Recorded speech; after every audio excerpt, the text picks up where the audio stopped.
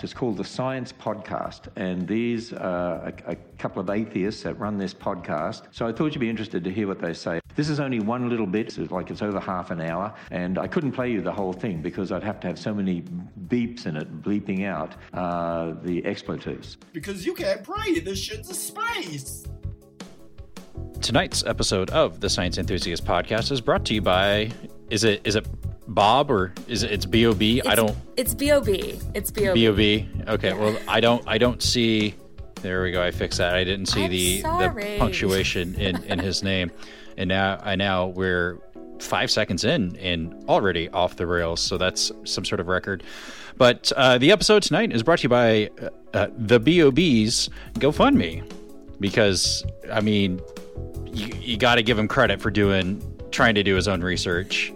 Seriously, he is setting out to do research to hopefully prove that the Earth is flat.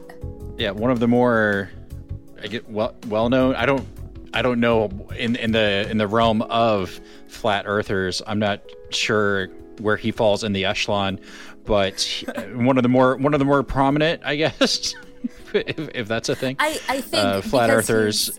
He's a celebrity who's also a flat earther, so I think that therefore makes him a prominent flat earther. Which, right? Yeah, I mean, and to that end, he's paid to entertain, and I'm told, hashtag people are saying that he's good at what he does as far as the rapping goes. I don't really listen to much music in general, so I would have no frame of reference. But I'm told he's good at that. But there's no reason for people like him to be any sort of role model or anybody that you go to for guidance when it comes to something science related. Maybe he and Gwyneth Paltrow should have their own version of the conspiracy cruise and talk about the Earth being flat and steaming vaginas and all this stuff. Oh, I think I'm going to go fund that.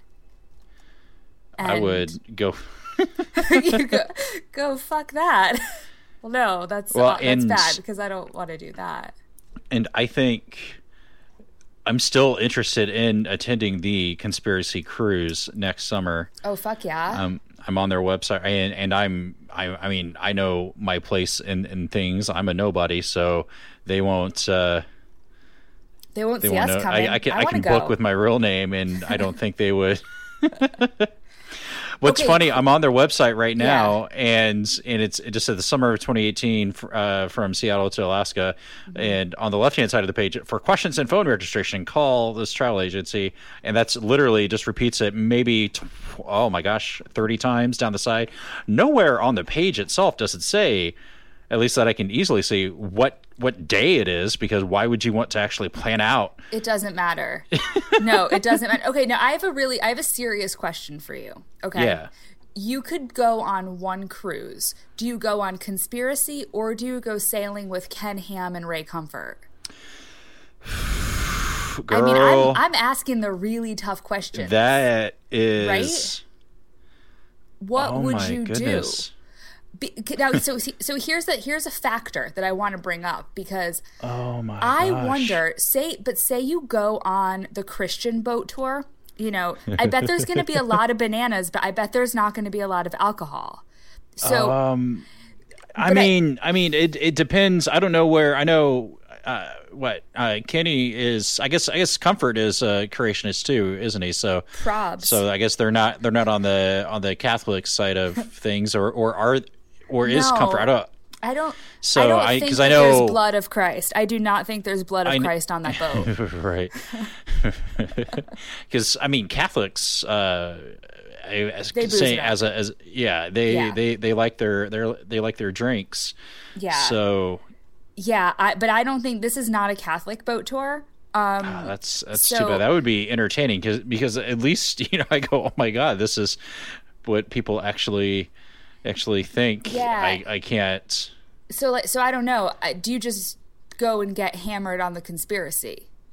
Oh my gosh, I think I would rather go on the conspiracy because I mean, there's only so many ways you can say, God. Gods aren't real. It's a myth. Yeah. I mean, there's only so many ways, but the 9/11, see what the woo goes deep. The woo goes real deep. GMOs, Monsanto, bee colony collapse, ecology, global warming, climate change. It says global warming and climate change are the same name. Fracking, HIV. Ooh, autism. No, AIDS denialists. Ooh, AIDS. God. I think that you and me and Miles Power should go on the conspiracy. And they're just listing words. There doesn't even make sense.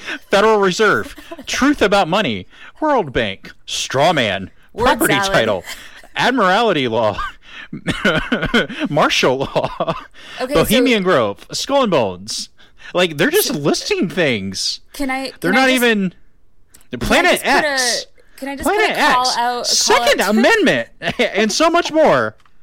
To anyone who's listening and would like to know more about this, give us money so that we can go on this and bring you the word about all of these words. It's not even NASA, Fukushima. Like, they're basically things. if a thing exists, it was an inside job and a conspiracy. So forbidden archaeology.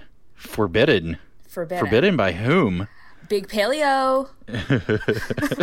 Right, because there's so much money in paleontology. There's a lot of money in Big Paleo. All right, I think that's why friend of the show, Trevor Valley. That's why he bartends part-time too, because he's rolling in the dough. He's rolling in Big Paleo. He sleeps on a bed of Big Paleo money. All right, 5 minutes or so in. Tell the people who we are. Let's do this thing. Hello, and thank you for listening to the Science Enthusiast Podcast. My name is Dan, and as always, I'm joined by my brilliant friend, Natalie. Hey. Great to be here. And it says, if you're familiar with the show and like what we do, consider becoming a patron at patreon.com/tSE podcast to get access to early versions of the show, extended interviews, and periodically other nuggets of goodness. Yeah, I write some blog posts even if you're sometimes. if you're unfamiliar with the show and don't like what we do, I mean, you can still throw money at us, and with the thought that, hey, maybe they'll stop. Yeah, because if we get enough money, we'll retire and just go drift on the conspiracy. Oh my gosh! I know. If I had no moral compass, I could do so much, because there's so much opportunity for creativity. Oh, yeah.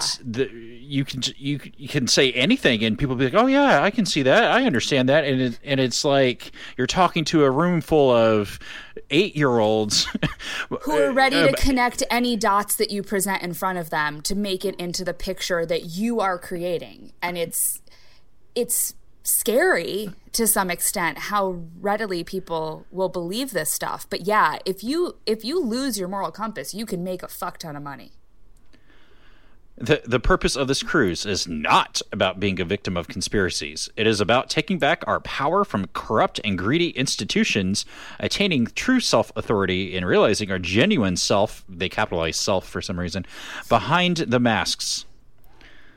Oh, goodness. All right, so let's talk about something that's real, like a God of the Week. Oh my gosh, I'm already exhausted. Yeah, tell us about our God of the Week. All right, so we're going back to ancient Greece, and our God of the week is Atlas, who is the god of weightlifting and heavy burdens. But I'm thinking it's kind of heavy burdens to the max, because the dude literally has the world on his shoulders.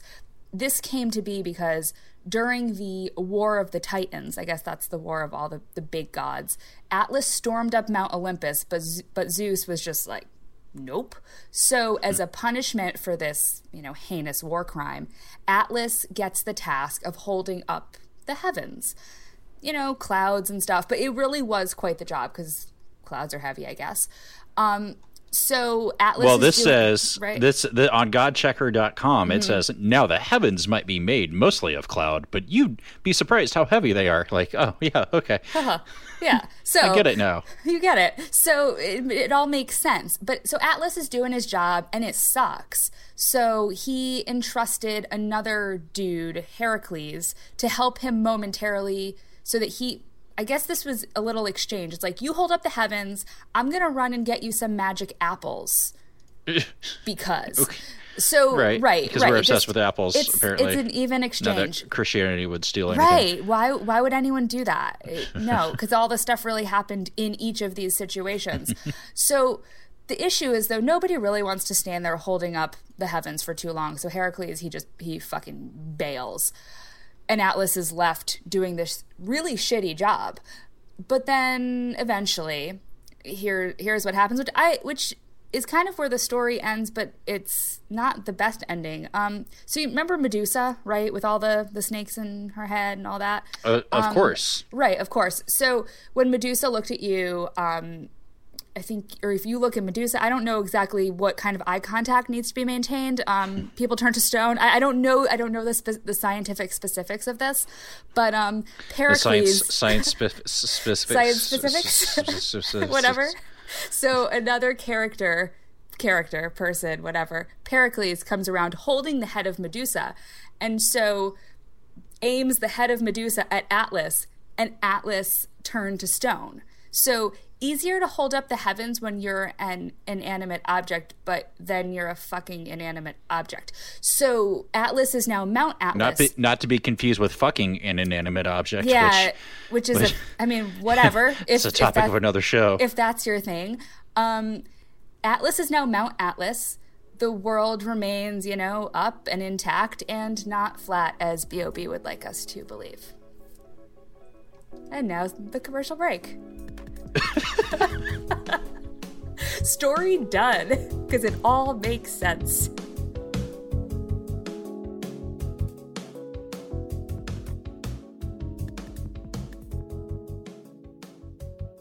Tonight we are thrilled to be joined by Thomas Smith. According to his Twitter bio, Thomas is the host of many famous podcasts, but is famous for nothing else. Thomas is also a new parent, so congratulations, I'll say it in front of our audience, on the birth of Opening Argument Smith. So we assume you have feet, even though we can't see them, have to get that in right away, and welcome to our show. Oh, ha ha. Very funny. Yeah, no, thank you for inviting me. I always forget about my Twitter bio. I wrote that a long time ago, and the joke was like, I'm famous for this, but I'm also famous for nothing else. And I list all my podcasts, but I've had to change it a bunch of times because I've had so many podcasts through the years. But yeah, no, that's funny. Thanks for inviting me, guys. Yeah, thank you for coming. So before we get into, the fact that nothing has been going on in the atheist and skeptic world in the past few weeks, can we, I assume most people that are listening and watching know who you are, probably listen to your shows, but can we just do a little basic intro stuff, like how you got into this whole podcasting world where you're super famous? Yeah, sure. I go under the assumption that no one knows who I am ever. So, I started in 2010. I was kind of into the whole atheism thing. I was reading all the books that everybody was reading, and I thought it was super fascinating. People were saying things that I had been thinking, but in a way better way, and obviously, and plenty of thoughts I had never had, but just explaining the whole atheism thing in a way that I found really mind-blowing. And so I was getting into it, and I had decided to read the Bible. I'd never read the Bible before in my life. I'd just heard little bits and pieces. I was raised nominally Christian, but not very hardcore. Just had to go to church until the deal was I had to go until I was in high school. Then it was my choice, which meant I never went again. But it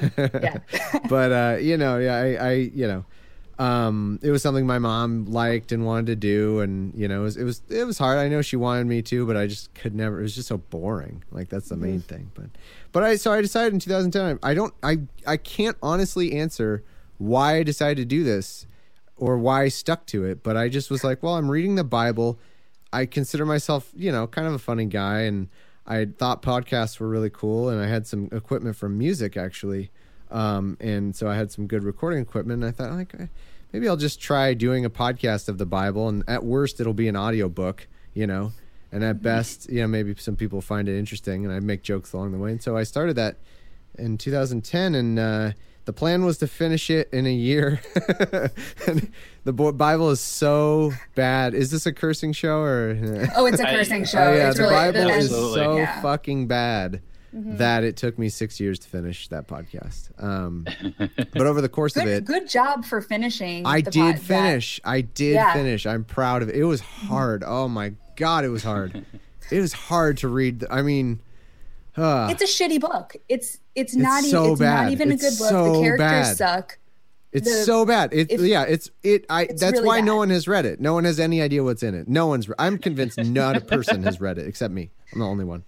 So congratulations, and sorry that you did that. Yeah, that's been almost a year since I finished it. Time flies. It really does. And so over the course of that, though, I started another show because I didn't want to be limited to the Bible. So I started Atheistically Speaking, and through that, I met Andrew Torres and started opening arguments. And then I got tired of people, of sort of the stigma of atheist in the title, and the fact that I was always a meta atheist podcast anyway. I didn't want to do a whole lot of covering basic, like debates or that kind of thing. I wanted to branch off into science and philosophy and politics and everything.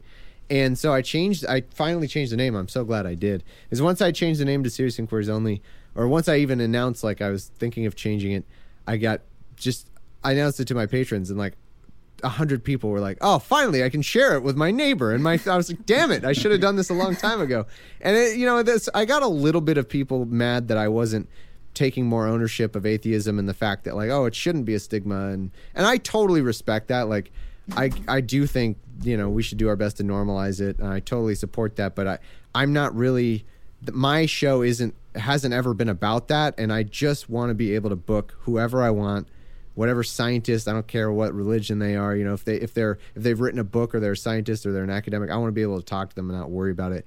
And I decided for me that's where I wanted to go. But I don't begrudge anyone who would think oh, you should have stuck to your guns and been more about atheism. It's just because it's not what I wanted to be covering. It's not that I don't agree with those goals.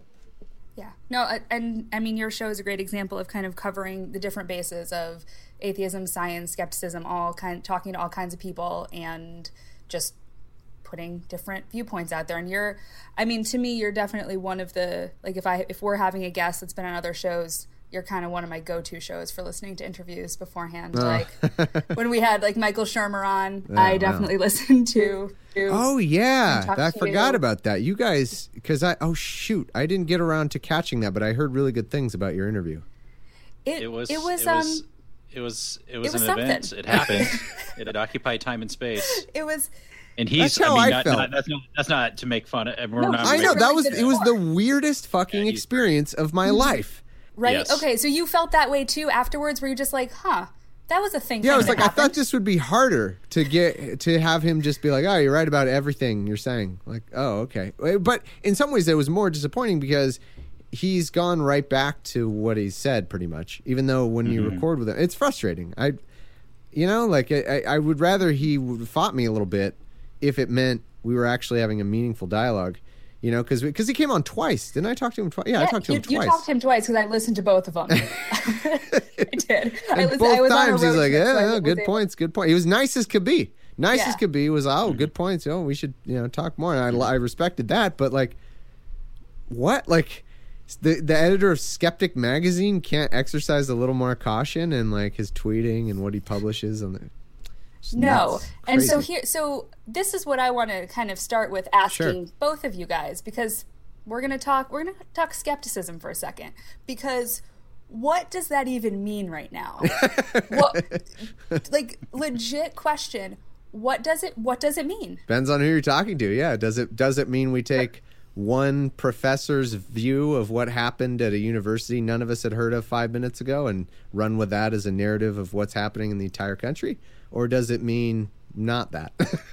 Does it mean maybe investigating questions a little bit? Not to say I don't even want to pretend that I have the neutral view, because the people do that. I have the neutral skeptic view. I don't. I have my biases. I'm very liberal, and I'm very, as the last year, maybe year or two, I've become very sensitive to social justice issues, just because I'm seeing these patterns of what's going on, especially with the election. I mean, come on, that's when atheism in and of itself became a little less important to me. It's not to say it's not important. I don't mean to say that, but for me, that became okay, this is a bit of a side concern for me now. And looking at the war on drugs and mass incarceration and the kinds of groups in our society that are just trying to gain acceptance, and looking at the overreaction on the other side. So when I started trying to just skeptically digest these things, I became labeled an SJW. Now I'm proudly an SJW. I don't give a shit. Whatever, you can call me. I don't care. But like 2 years ago, I wasn't. Like I was just a guy who like kind of wanted to look into stuff, and I would investigate these claims, and just by investigating them, I would become an SJW. And I think that tells you something about the dogma that's going on in some of skepticism right now. Like if you're against there's a strong narrative in the movement that there's a postmodern threat to academics, and there's like all the feminists are just a bunch of cultural Marxists. There's these buzzwords you hear, and it's funny when you track them down. You hear people use certain buzzwords, and you're like, where are you getting this? And then it's so revealing when you finally find the source. It'll be Jordan Peterson. It'll be and that one took me a second to track down. I didn't realize so many atheists are following Jordan B. Peterson, who, if you ask him whether he believes in Jesus, it's hilarious. This guy. Oh, didn't he go through a whole thing? Yeah, he rails on postmodernism, so ruining everything. Postmodernists, those feminist postmodernists, cultural Marxists. Then somebody asked him, like, hey, do you believe in Jesus? And he's like, it depends on the words of what is truth. Are we here as you and I? Are we here? Faith? Is it what means, like, what? A second ago, you were saying postmodernism. Philosophy word salad like, for a second. What the fuck are you talking about? It's unbelievable. He's an atheist icon right now for half the I don't know the numbers, but a lot of people. And he's a source of all these buzzwords. Postmodernism, which I covered on my show with Aaron Rabbi, who does... Oh, Embrace the Void. Embrace the Void, yeah. I love that guy. Such a good podcast. Yeah, I'm so glad to be friends with him through podcasting. It's one of the best parts of doing this job, is meeting really smart, cool people. I haven't met him personally, but just online. But he came on because he has philosophy background, and he talked about the fact that postmodernism it's just a category of thought that involves questioning previous assumptions, like it just as the movement before it, which I think was modernism, and the one before that, the name I'm blanking on the name of the one, but it's not, no one goes to like postmodernism school. They just, like if over the course of a time period, people were labeled postmodernists because they happened to fall after modernism, and they thought modernism had some flaws. That's all it is. And that's how humans have been doing things forever, is evolving ways of thinking. Yeah. Like, and there is such a thing as postmodernism gone crazy. Sure. There is such a thing, but this is getting labeled. These buzzwords like Enlightenment values and all this stuff. Like there was a time in the 1800s or the 1700s or whenever it would have been, where everything was right. Like everything was science and everything was white people and everything. Like that's the time where everything was great. It's not that dissimilar to Make America Great Again in a way. I mean, as much as the people would probably hate me for saying that, like this whole going back to Enlightenment values, it's like, really, there's a lot of shit going on around that time that I'm not a fan of. But anyway, sorry I branched off. What was the question? Oh yeah, skepticism. People aren't skeptical. They really aren't. They really aren't skeptical. Yeah, the question was skepticism, because it seems like even from our interview with Michael Shermer that there's sort of the old school, guys who founded Skeptic Magazine and were debunking Bigfoot and stuff. It felt like, and of course nobody listening to this, and you guys don't know this, but it felt, talking to Shermer felt a lot like I was talking to my dad, and that's not an insult to either one of them. Yeah. But my dad's a libertarian. He doesn't know that he is, but he is. Yeah, and that's what it felt like talking to Shermer. A lot was like he doesn't. He may not identify as that himself, or I don't know. And I think he does actually. I'm pretty sure he is a libertarian. I'm pretty sure. He is, yeah. Well, there you go. Yeah, he is. So it just seems like there's a little bit of a difference in values and what's important. And we were trying to explain to him, I think, or ask, is it time for skepticism to embrace and advocate for social justice issues? Because we all know Bigfoot isn't real. Yeah. Well, that's so excellent. I think my favorite is Eli Bosnick on this when we've talked personally, and I don't remember if he said it on the air or not, but he said that like atheism is everybody getting like the easiest question ever right. Maybe it was Andrew. I can't, I'm mixing it up. But somebody said that, and it's good. It's like, it's true.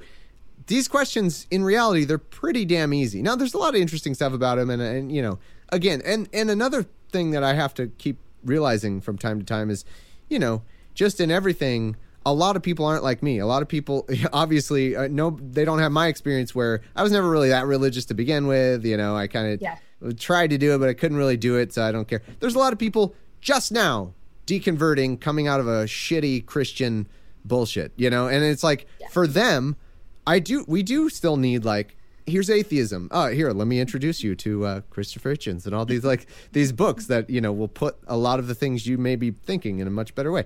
Totally. Like, people are in different stages of where they're going through.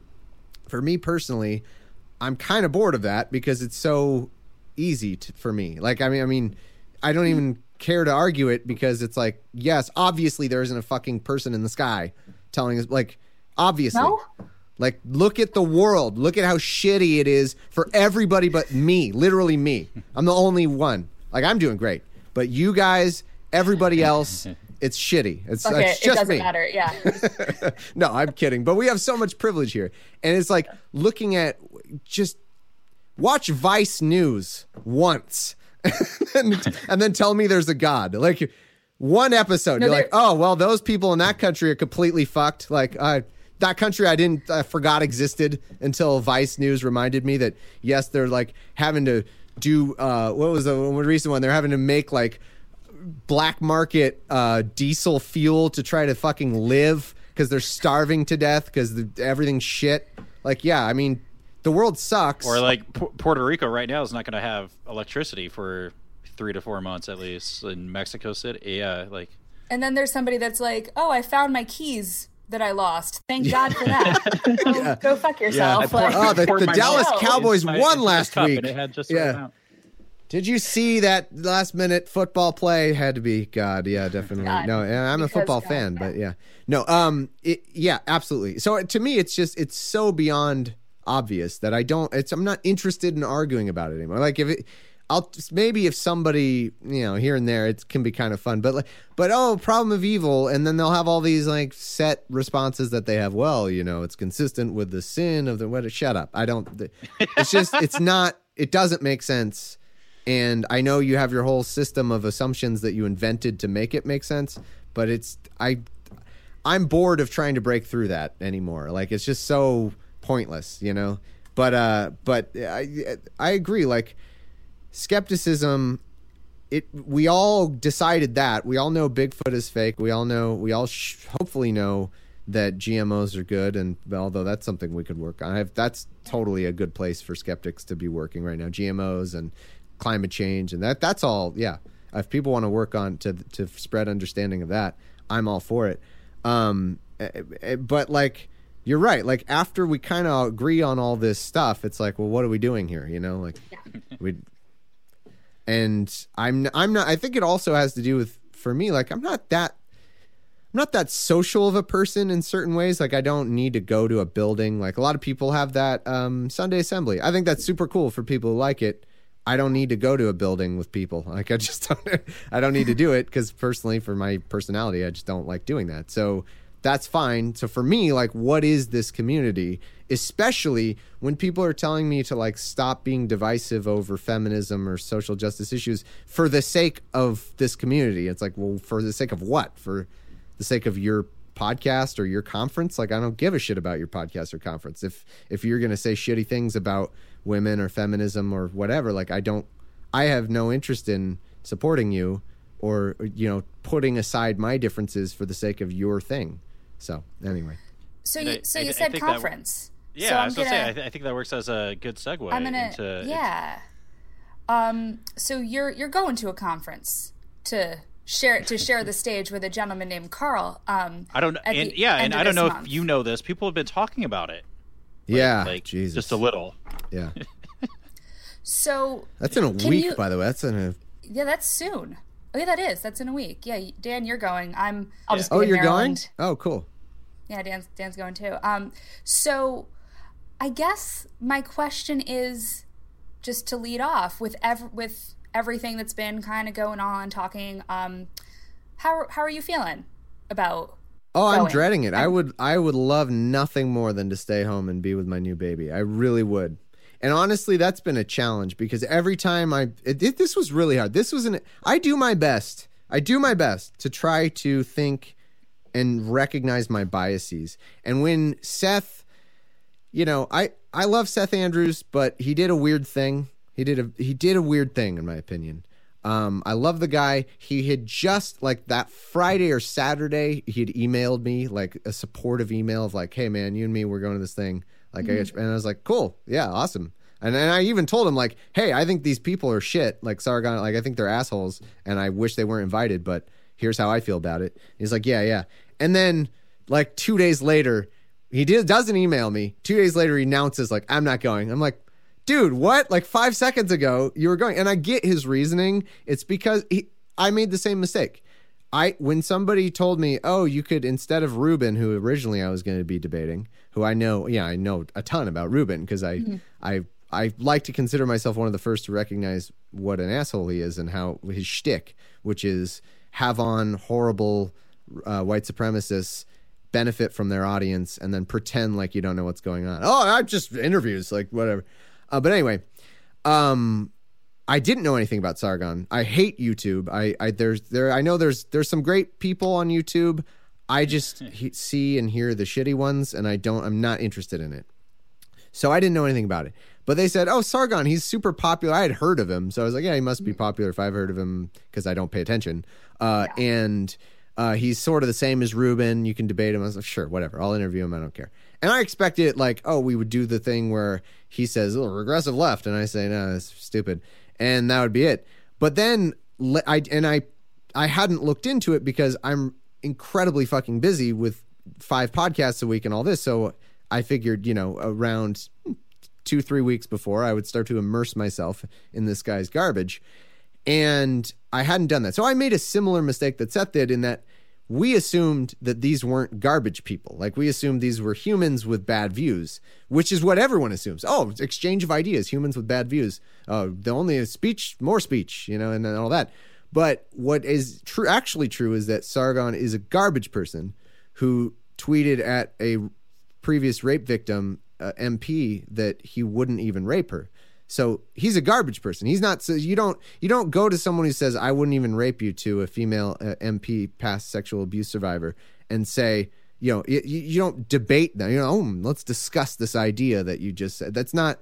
Those people should. That's beyond the pale. They should be apologizing, recognizing that's an awful thing to say, or they should be people we don't socialize with. I mean, that's just a horrendous, disgusting thing to say.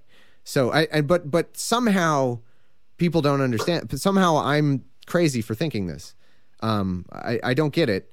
But at any rate, I think Seth did the same thing I did, which was not realize that. And then once he familiarized himself, he was like, oh, I don't want any part of this. And he backed out within like 2 or 3 days, which I think was a weird thing to do because he had just defended going. Well, because they had given him a spot to speak. They gave him a speaking spot. And that was after he was there for the movie. Like, I guess the movie that he was in, and like him and a couple others were actually in the movie. Then they asked him to speak. Do I have that right? Yeah, because I think Aaron Rod dropped out, right? Or he was going to speak as a way of like fighting back against these ideas. Yeah. And I respect his ultimate decision, but he got there in a little weird way. And I think he recognized, he admitted like, I didn't look into this fully. And I totally get that. Like, I don't harbor any ill will, but it did put me in a weird position. So I had to think, oh, that's why I started the story. I had to think real hard about like, once he dropped out, what did this mean for me? Like, should I drop out? Should it, like what does that mean, if anything? And I had to battle the whole time because what I would love to do more than anything else is just stay home. Like that would be fantastic. I would love that. And I had to realize like, I was like, I gotta not take the easy way out here because just as a personal matter, like I would love, my answer is always, I would love to stay home. Like whatever the question is, like, no, my answer is I'd love to stay home. Right. So I had to try to think, okay, that's in my brain there that I really want to stay home. So try to put that out. And I really was, I didn't know what I wanted to do for a full like 2 hours, which is not usual for me. I'm a very decisive person in some things. Like I put it on Facebook. I was like, I don't know what to do. Like I could see it both ways. And then I ultimately, I have my reasons. I'm actually not going to give all my reasons because it'll have to do with how I'm going to talk to this guy. But I have reasons that I think it's a good idea to go to this conference and interview Sargon / debate him. But it's a weird position because at the same time that I don't want anyone to support this decision that they made, I also don't want to be alone there. Like, it would really suck if it's just me and a bunch of Sargon dicks like in the audience. That would be terrible. So I'm in a weird position, but whatever. If you want to come help out and help me not be lonely there. I mean, I'll be there, and I signed up, or my friend kind of nudged me into going because I knew Faisal was going, and Melissa Chin, a couple others, and I heard that, and I mean, Faisal's a decent friend of both me and Nats, so I was excited about hanging out with our friend Alice and Faisal and who else, and then all this came up, and so. Full disclosure, I'm expecting a fist fight, and I'm going to have like my Pages Manager app like ready to go with a live video on my phone in case like some shit goes down like that. Because I mean, I don't know what to expect almost whenever, especially like you said, like these YouTube people, and I'm not a fan of really anything on YouTube at all either.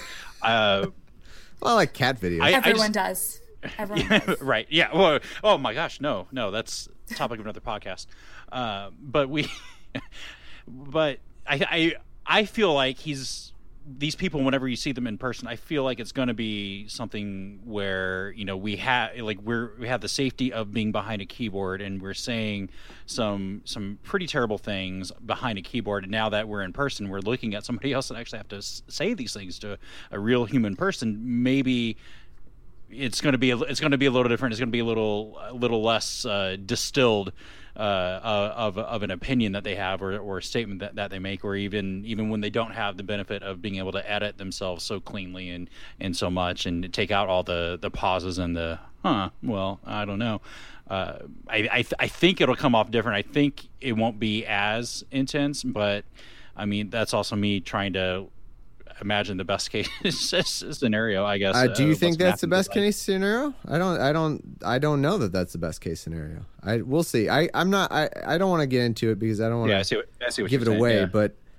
But I don't know. I don't. It's a weird thing, man. It's a weird position to be in because there is I a can tension see them either between, doubling down or easing off it. Yeah, you're right. There's a tension between how people, like you just said, will act when it's their YouTube takedown video and they can, say that all feminists are autistic, for example, and as a slur essentially on both groups. There's a big difference. Is that something he said? Yes. He said that he has a video where he compares feminists with autistic people because of the following whatever bullshit things he talks about. He's awful. It's terrible. And then he'll do an interview with again the great whitewashing Dave Rubin, who comes on, who displays such techniques as who was it? Richard Spencer? Was it Richard Spencer? No, the other guy, the British guy. What's that guy's name? Milo Yiannopoulos? No, not Milo. The guy who was with Tommy Robinson, where he'll go to Tommy Robinson and be like, I haven't heard, you seem totally reasonable to me. Nothing you say, like, just totally whitewashing these awful people, like that's his technique. I'm not going to do that, and I think Sargon's able to do interviews where when he has someone who's willing to stay in that realm because it's comfortable. Like, it would be really, the easy solution would be for me to just pretend Sargon hasn't said all these horrible things and just be like, let's talk about identity politics. What do you think? But that would be for my comfort. That would be for interpersonally my ability to sit there and be nice and like, whoa, we disagree, but you know what? But the fact is, I can do that with someone with whom I have just a disagreement. If you and I disagree on. And I can do that. It's not like I hate everybody who disagrees with me, but this behavior is beyond that. Like, this behavior of harassing women and being horrible online is not a disagreement on ideas. You know, that's not a debate topic. That's just awfulness. And I can't stand by it. So I don't know what's going to happen, but we'll see.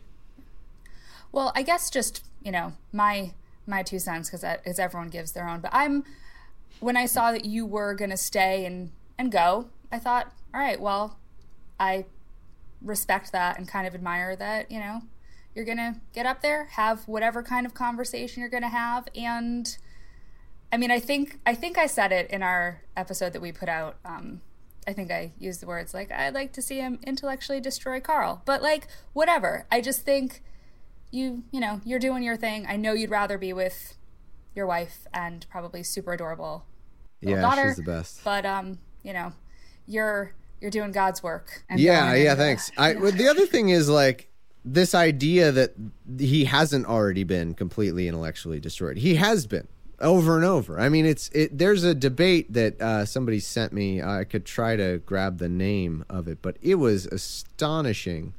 Let me try to grab that name, where I saw, and this was one of the reasons. One of the reasons I almost thought like maybe I shouldn't do this was I'm not going to do better than this person. There's a what's his name? I'm finding it here. I think that's the reason that Natalie and I don't do so many things is we go, well, we can't do better than that, so why even try?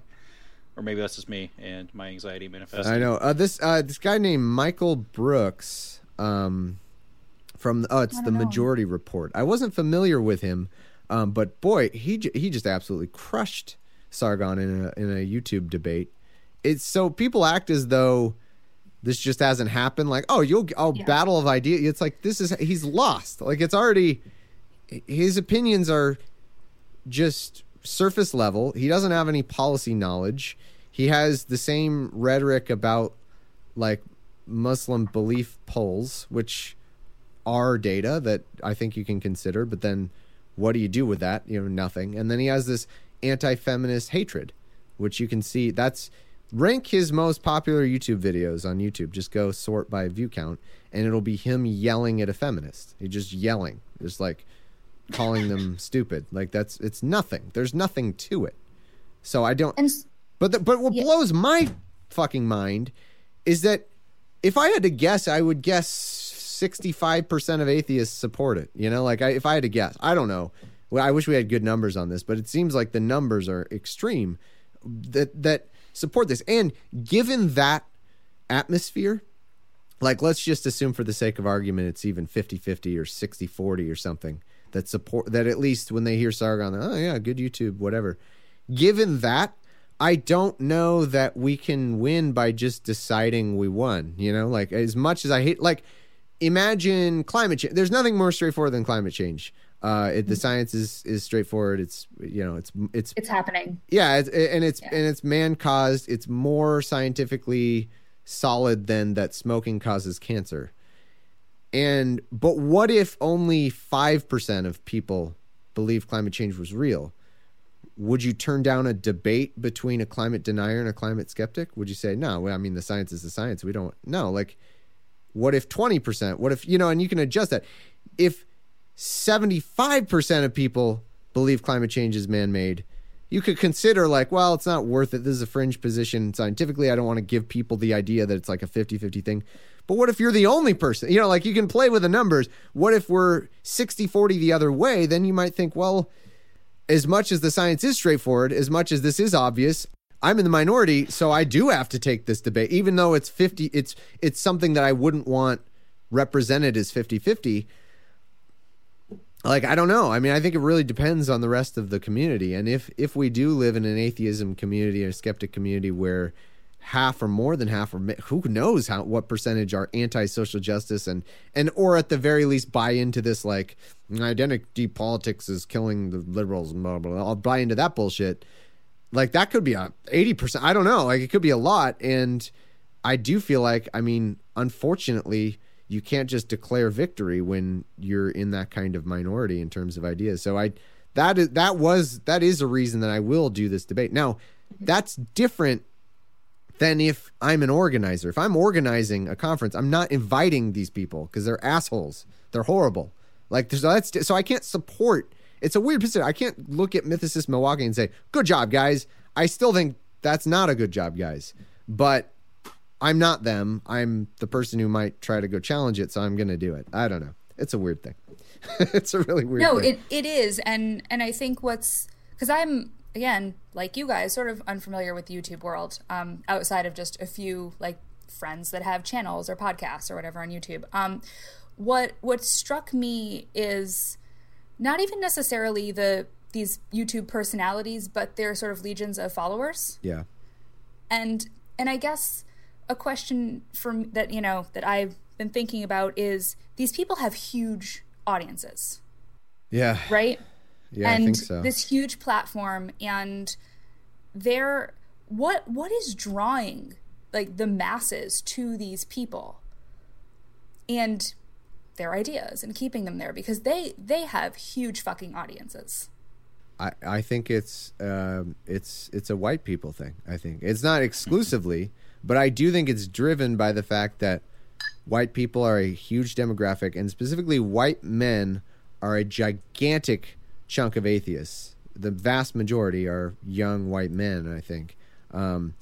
And I think that the biggest problem I see in our politics and in the country is simply being mistaken when it comes to racial experience in this country. It's my view that white people, a lot of white people, and specifically white conservatives, but also these like kind of classical liberal people, think that everything is fine. They think that if not fine, they think there's an equality of opportunity. That's the line. Well, we might not get equality of outcome, but at least there's equality of opportunity. And a lot of people think that. A lot of white people, because they have their experience, they haven't looked into it. Things seem fine. People are really sensitive about race. People don't want to, like socially, people don't want to be discriminatory. That's frowned upon. And it is true that like overt bigotry, Trump notwithstanding, overt bigotry has been something that over the years has gotten more and more unacceptable. And it's very unacceptable in society, like overt bigotry. But systemic racism is as strong as ever in a lot of ways, for many reasons. And so when people of color try to, or anybody tries to talk about this and say, hey, why are so many black people getting shot? Why are so many black people in prison? Why are so many black people stuck in essentially like segregated communities where the zoning has made and the school zoning has been manipulated to make it so they don't have access to good schools? And so therefore that has all these effects. Why the crime is higher, poverty's higher, all these things. Like, hey, maybe we should do something to counteract this. The minute something is advocated for, which necessarily has to be on the basis of race, because, for example, black people in this country are getting a raw deal in so many ways. The minute you try to make up for that, you have to do it in a racial way. And then the white person over here who thinks that there is already equality of opportunity will say, well, that's unfair. Why are you giving a benefit based on color? I thought Martin Luther King said that was right, or something, bullshit like that. And honestly, for me, I think it comes down to that. And the parallel argument works for feminism too. Like there's equality. What are you talking about? There's equality of opportunity. All differences are due to choices that are biological or something. That's what they believe, because they don't have the knowledge or experience. And it's not even just experience. If I had time to write a book, I would write a book called The Data Made Me an SJW, because it really is true. The data made me an SJW. I didn't sit and say, oh, I need to listen to a bunch of perspectives. I think that's key. It's the way you become aware of this data, or that it even might exist, is by listening, and by listening to people's experience and by learning. But that isn't the end all be all. Like it's not as though the reason I think that mass incarceration is a problem is because some black guy told me or something. It's like, no, you can look at data. Like you can be scientific about it and see like, holy shit, black men are 6.5% roughly of our population and 40% of our prison population. What is happening?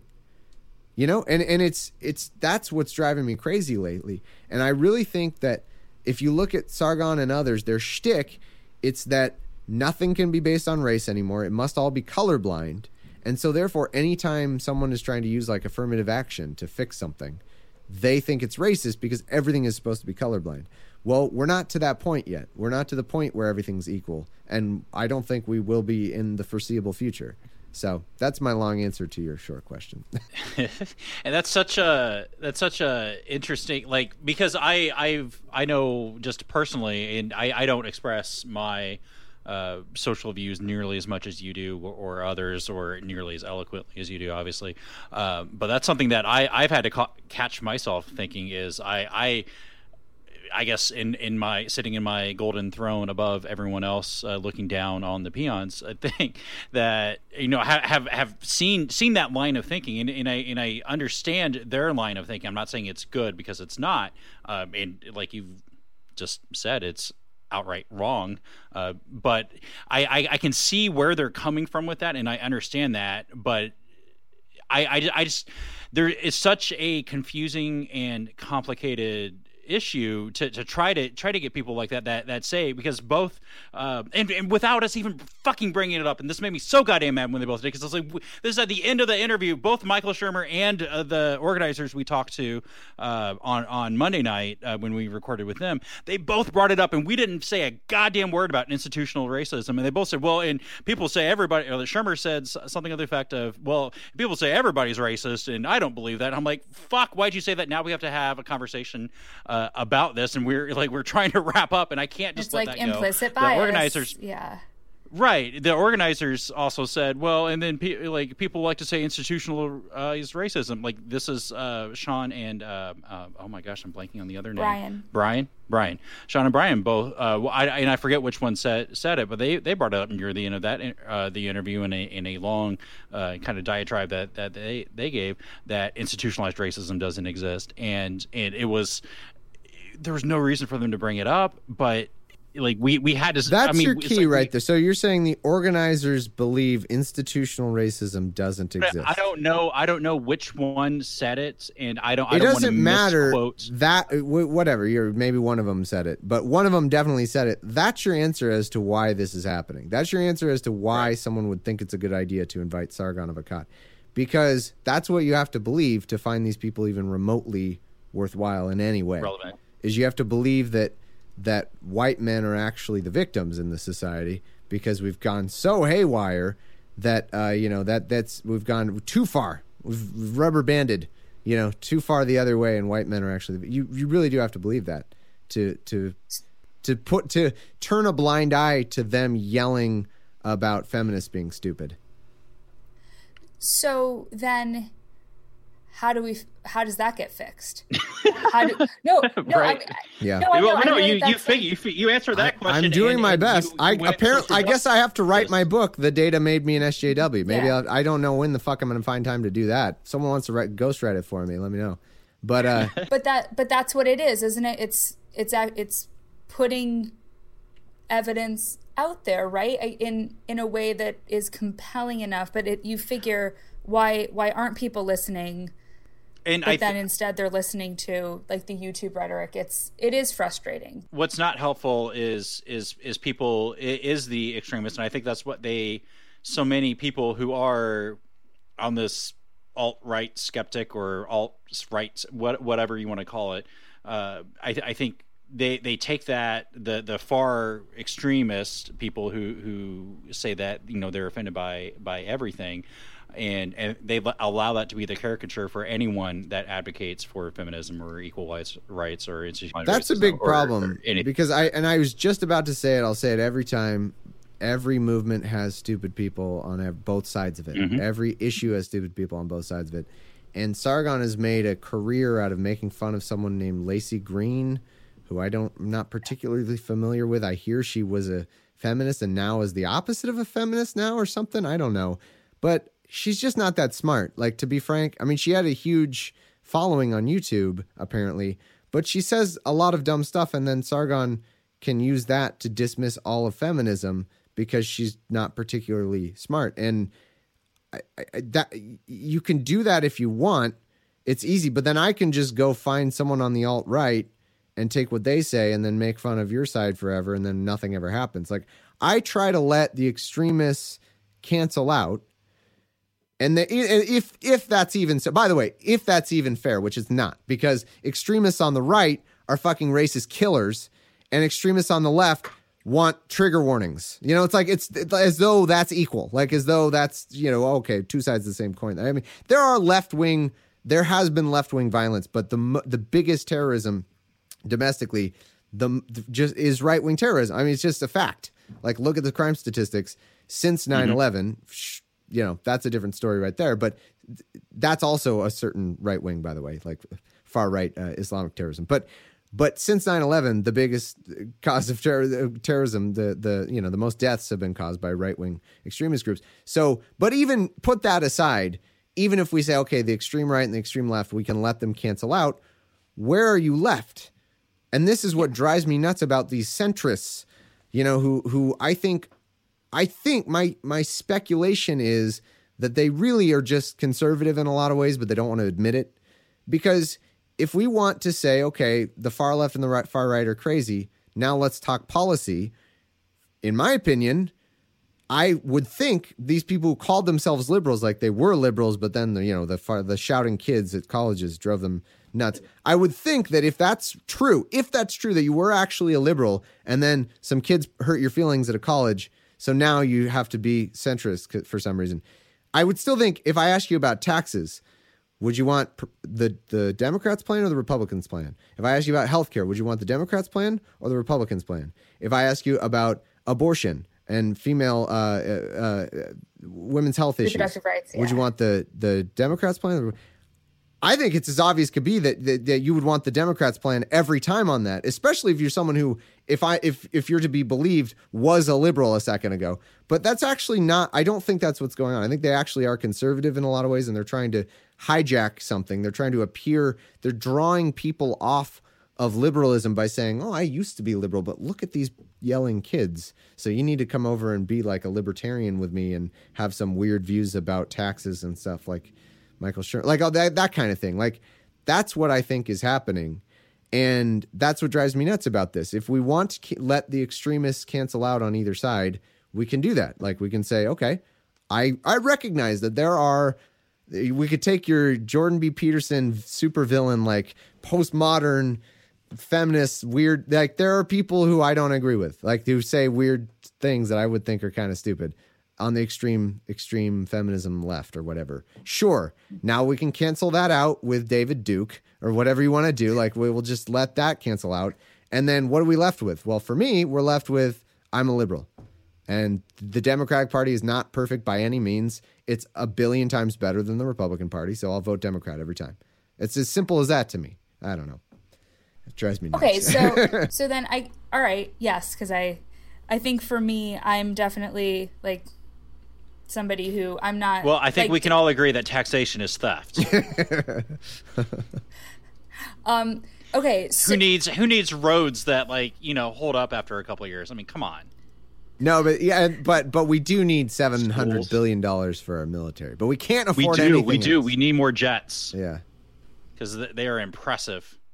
All right, so we've talked about potentially, shitty ideas being given platforms. I'd like to, as you know, I know we're kind of running low on time and everything. I want to think about who are some of the people whose ideas you feel like should be getting more exposure and getting the platforms and getting out there. So that's I want to talk positive. Well, feature. Mine. No, I'm just kidding. Yours. You're like me. No, not me. I would say not me. I would say, I've been on a real tear lately in terms of interviewing women. I didn't even notice it until the other day. I was like, wow, I've had like 2 or 3 women in the last 2 or 3 weeks, which is awesome. But it's embarrassing that has to be a thing I would even think about. But I think it's probably people I don't even know of because they don't get the attention to begin with. But I had Stephanie Zvan, I almost said Zvan, but it's Zvan, on my show the other, I don't know when this will be airing or whatever, but it was recently. And she gave me a list. She was like, yeah, here's all these people, very highly qualified women who never get these platforms. And I thought, yes, give me the hell out of that list. Because I'm going to do the thing that conservatives think corporations would do, which is they think that corporations would hire all women if indeed there were a pay gap, which is a nonsensical thing for that idea that corporations would hire all women if there were actually a pay gap and therefore there isn't a pay gap is absurd, just to bracket that. But anyway, I'm going to do that. I'm going to get some high value, incredibly impressive women on my show who are otherwise being ignored because they aren't being given platforms. They aren't Sam Harris, but they have the credentials. So I think it's a real opportunity for me, and I'm going to pursue some of these potential guests.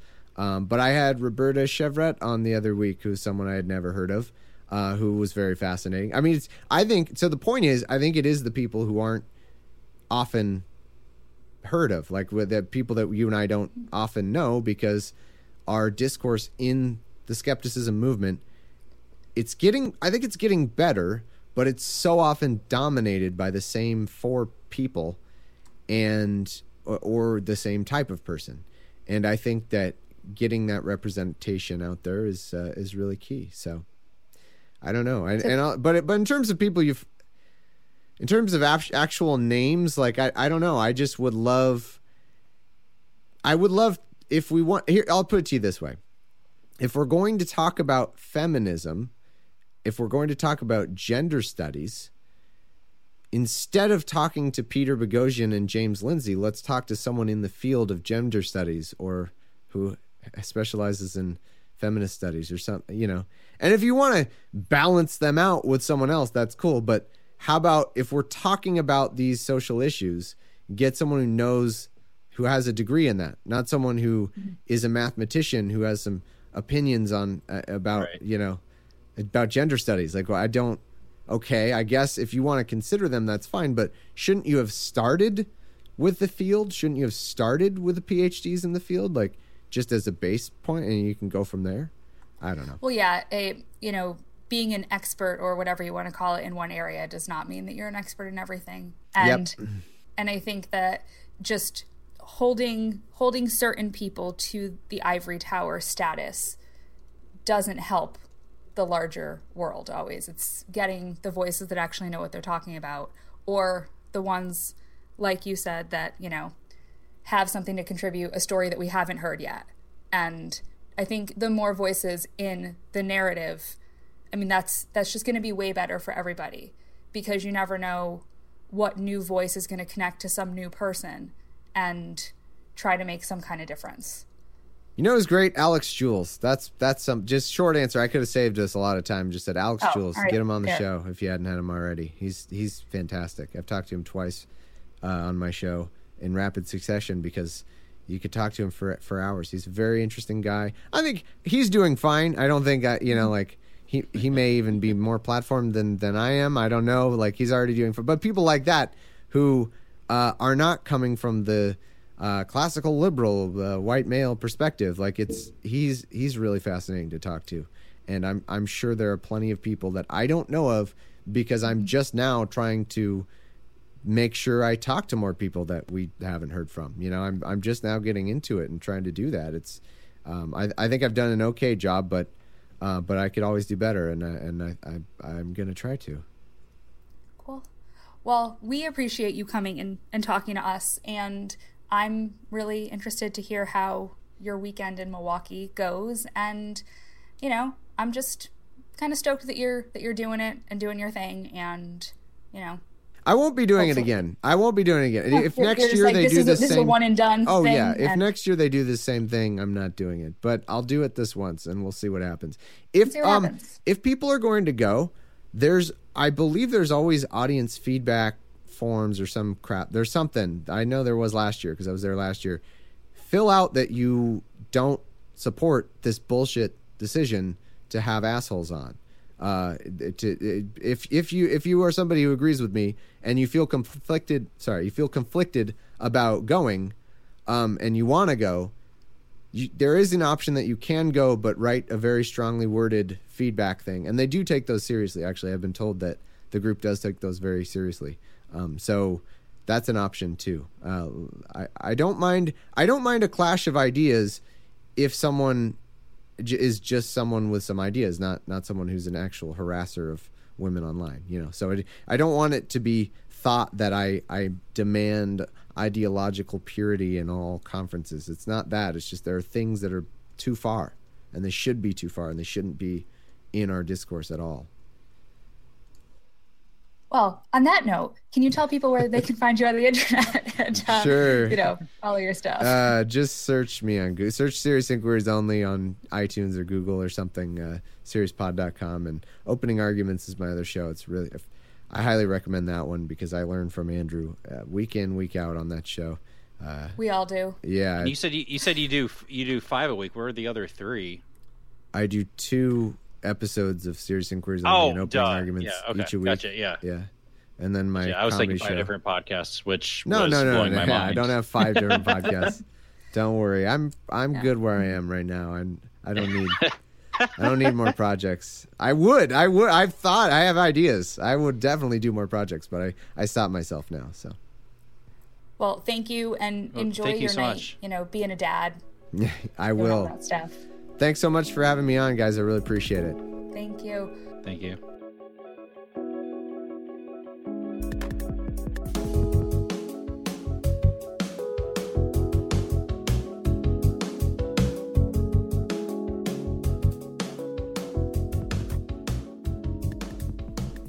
This week, the reason we love the internet is...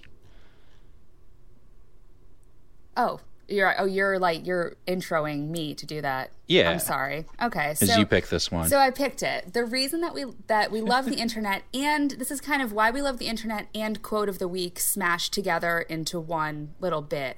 Friend of the show and fantastic human, Eli Bosnick, turned 30 yesterday and wrote just a wonderful post on Facebook that included this list of 30 things.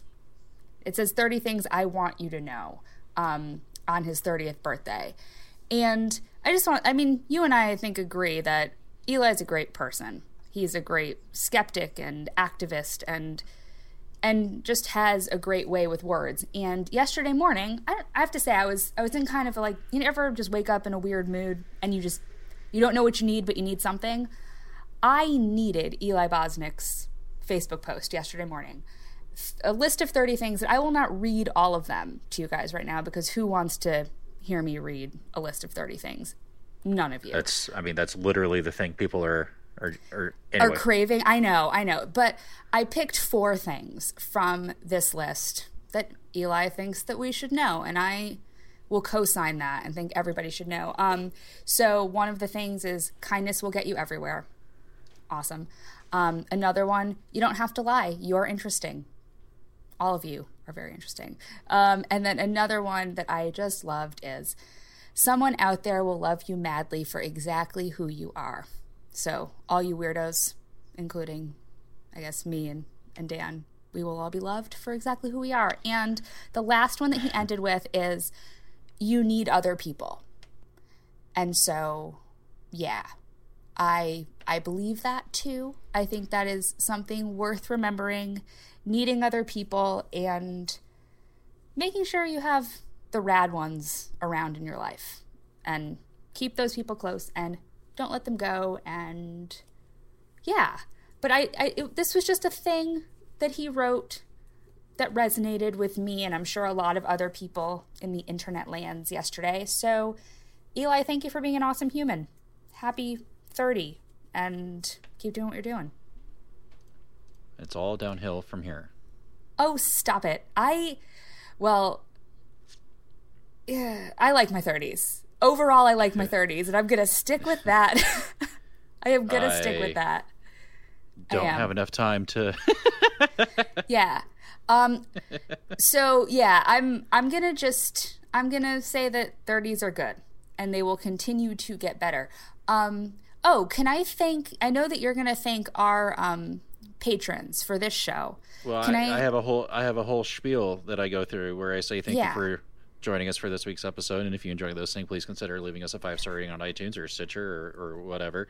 And if you have comments or suggestions, you can reach us at podcast@scienceenthusiast.com, and you can also find our full archive at scienceenthusiastpodcast.com, and follow us on Facebook. And then if you like the show, and as we said in the intro, even if you don't, you can hate listen and hate donate to us, hate donate to us at patreon.com/tSE podcast, and you get access to premium content, early episodes, and we've started a whole thing where we are just posting the full videos that we do with the peoples there as videos, and so you can see those and then see what we really think about things. Like we hang up the call and then we stop recording on the actual show, and then we go into the really, really racist stuff. I'm racist.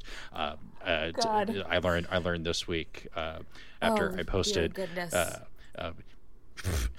4 or 5 times about about kneeling and how President Trump is a goddamn idiot. And anyway, so today I'm racist. But Natalie also is starting her own, or started her own. Yeah. And she has people to thank. Yeah. So I started a couple days ago my own Patreon because I do stuff, making a movie and doing this podcast. And for our regular listeners, I am going to do a once a month little spin-off, but still under this umbrella, where I just have conversations with people, friends mostly, about things that might not fit under the topics that we cover here. We kind of cover everything here. What would that be? So no, so what doesn't? okay, what doesn't fit? That's true. Maybe there's one that I'm thinking of doing about Radiohead. I don't know. David James and I are going to do something. We still haven't decided because we just have a lot of weird conversations. I'm probably going to do one with Jeremiah and Nathan about our romantic nihilist memes, like just whatever weird shit I feel like talking about for 20 minutes or a half an hour. And I should think of a name for these episodes. You know how League of Nerds has their Fuck You Buck Mulligan episodes, which that name came from me when we were from an episode of our show, because all of this podcast incest just happens. But I should think of a name for these little spin-offy episodes, but it doesn't matter, whatever. Some people did think that I'm worth throwing a little bit of money at. So thank you, Nathan, Michael, Ari and Marissa, Jeff, Jeannie, and Chris. And so those people are representative of several podcasts. So just a shout out to those, which would be Trolling with Logic, Reasonable Risk, Cis Are Getting Out of Hand, and Podunk Polymath. I love all of you guys and girls and people, so thank you. And Trevor and Nathan and Ryan and Alice and Cynthia and Michael and Frank and Jeff and Michael and Lizzie and Leb and Magnus and so of Hannah and Felix and Chris and Michael and Joe and Sarah and Josue. We have too many Michaels in the tyranny of Michaels. My middle name is Michael, so I'm not helping. I'm part of the problem. You're part of the problem. Always. So there's that. So what's coming up on the next episode? Oh yeah. So I have the words next episode in every Google Doc, and today I just put, why do I even keep next episode in the Google Doc? Because we don't know what's next. Because we don't know what's next. Literally no one knows what's next because it's Trump's America. We don't know what's next. We don't know. I'm looking at our backlog of interviews right now, and we have Believe Not. You need to put you're putting Mary out. We're putting Mary out. Mary Mangan in like a matter of days, right? Yes. Yeah. Well, actually, it's in the archives as I believe it's that episode's been put together. So who knows if it's timely? It doesn't matter. Just have it out. Yeah.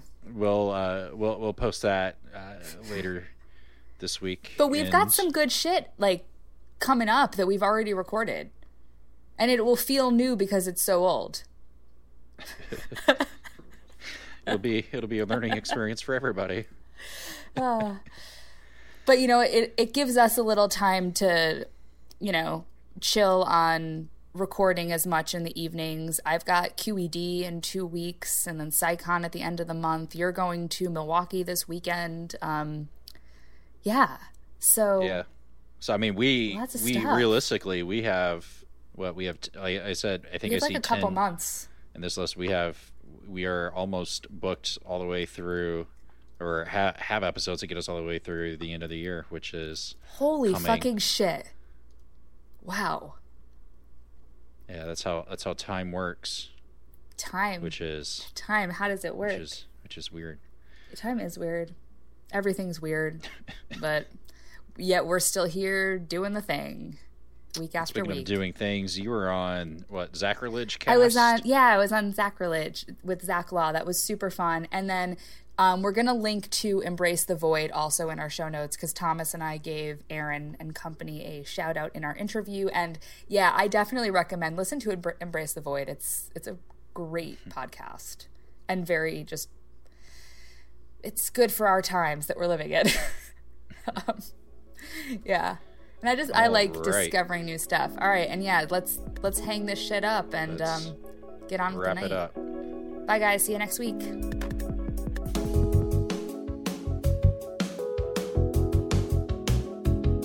The music you heard tonight was written and performed by Adam Johnson and was used with his permission. You can contact Adam at adamjohnsondc@gmail.com.